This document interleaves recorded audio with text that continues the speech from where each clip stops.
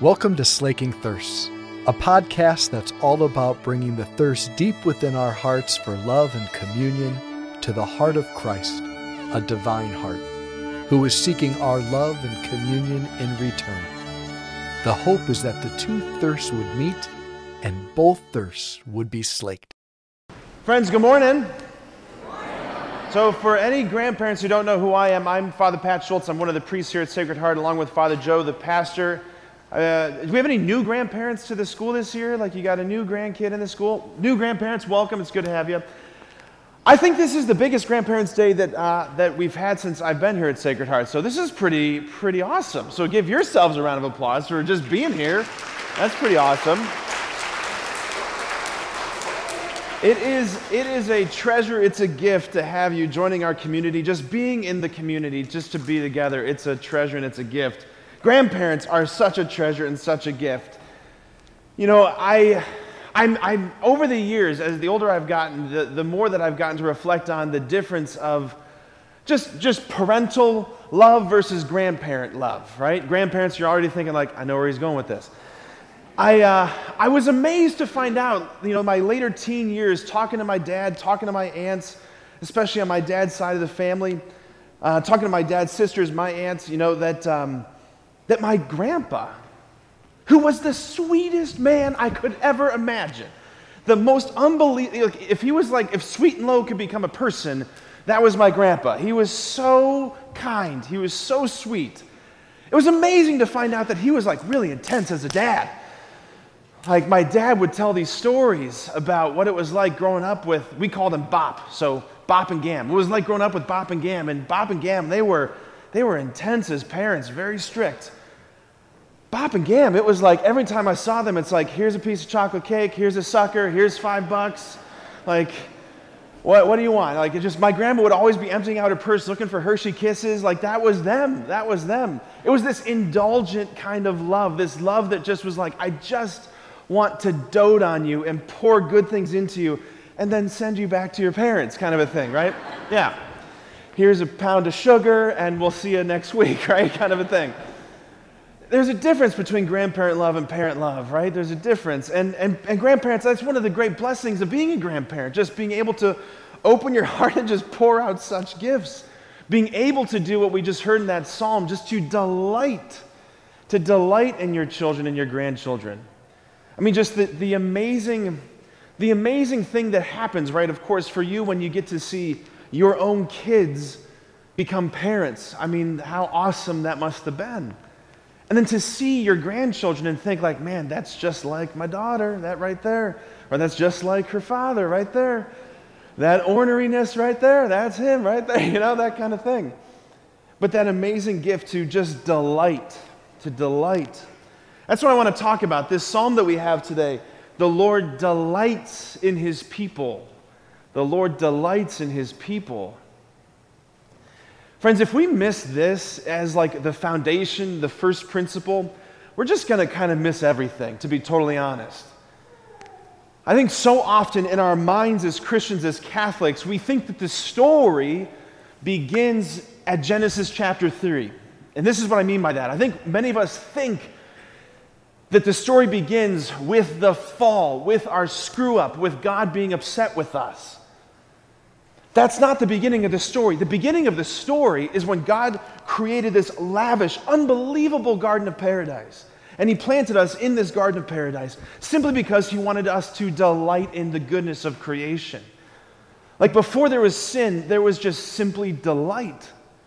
He didn't make us so that we would be slaves serving him. That was the view of the Greco-Roman pantheon, that the gods in the Greco-Roman world, they were fueled by the worship of the people. There was this antagonistic relationship between the people and the gods. Like they needed to be worshiped. That's not why God made us. He made us simply as an expression of the goodness of his heart. He made us that we would be just delighted in. That there be nothing further beyond that. He delights in his people. It's not the case that the fundamental posture of the Lord's heart towards you, towards any of us, is is one of criticism or judgment. The scripture does not say the Lord looks harshly upon his people. The Lord condemns his people. The Lord is looking with a skewed, judging eye on his people. The Lord's disappointed in his people. The Lord's mad at his people. The scripture says the Lord delights in his people. He's like an artist, right, who after kind of completing this masterwork that he's obsessed about in his mind, he's brought it to birth in his heart, and then it comes out of his hands into the world, and he steps back, and he's just like, wow, look at that. Like, to delight is to say, it is so good that you are here. Like, at all moments of your life, the Lord looks at you and says, it is so good that you are here. I love loving you. I love loving you. I love just seeing you at play in the world. Like, parents, grandparents, just think with me for a moment. Think back on those moments where you remember seeing your children, your grandchildren, when they were just oblivious, off in play somewhere, just maybe like lost in Lego World having a game, or lost in Barbie World doing something fun, but just lost in play. And you're just kind of you just from a distance are just looking upon them with this smile in your heart and on your face, just delight. That is the fundamental beginning, first place of God's heart for us, delight.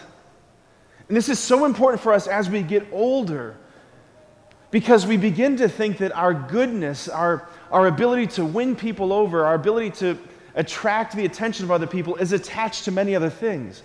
I'm loved and I'm good because I'm popular. I'm loved and I'm good because I'm pretty. I'm loved and I'm good because I'm the athletic one. I'm loved and I'm good because I'm the one who can tell funny stories. I'm loved and I'm good because I'm financially successful. I'm loved and I'm good because my family has a good reputation. You know, none of that's true. That's not why you're loved and you're good. You're loved and you're good because you are. Before you could do anything, you were delighted in. And long after you're able to do anything again, when everything is stripped away at the end of your life and everything is gone and everybody has to do everything for you and you have nothing left, you are still totally delighted in. It's not attached to anything that you do, anything that I do. It's just you existing. The Lord delights in his people. He delights in his people. And there's a challenge in this too for us, because St. Teresa of Avila, doctor of the church, Spanish mystic, she beautifully and famously said that Christ has no body now on earth but ours. We as the mystical body of Christ. That ours are the hands through which he reaches out to people. Ours are the feet by which he gets to people. Ours are the eyes through which he looks upon people. Ours are the mouths with which he gets to speak to people. So if it's true that the Lord delights in his people, and if we are the body of Christ, we have to be expressing to the world and to each other that delight. That the first posture of our heart has to be, it is so good that you are here.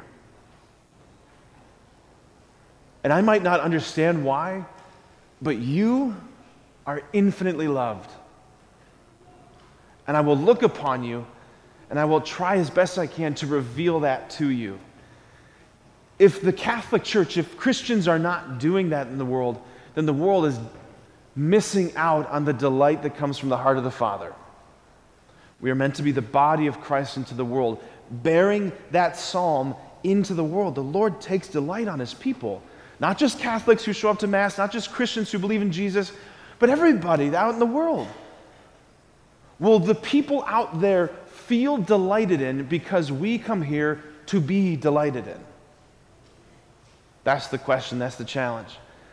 So again, grandparents, it is so good for us to have you with us, that you're such a sign and symbol to us of the Lord's delight in his people. Amen.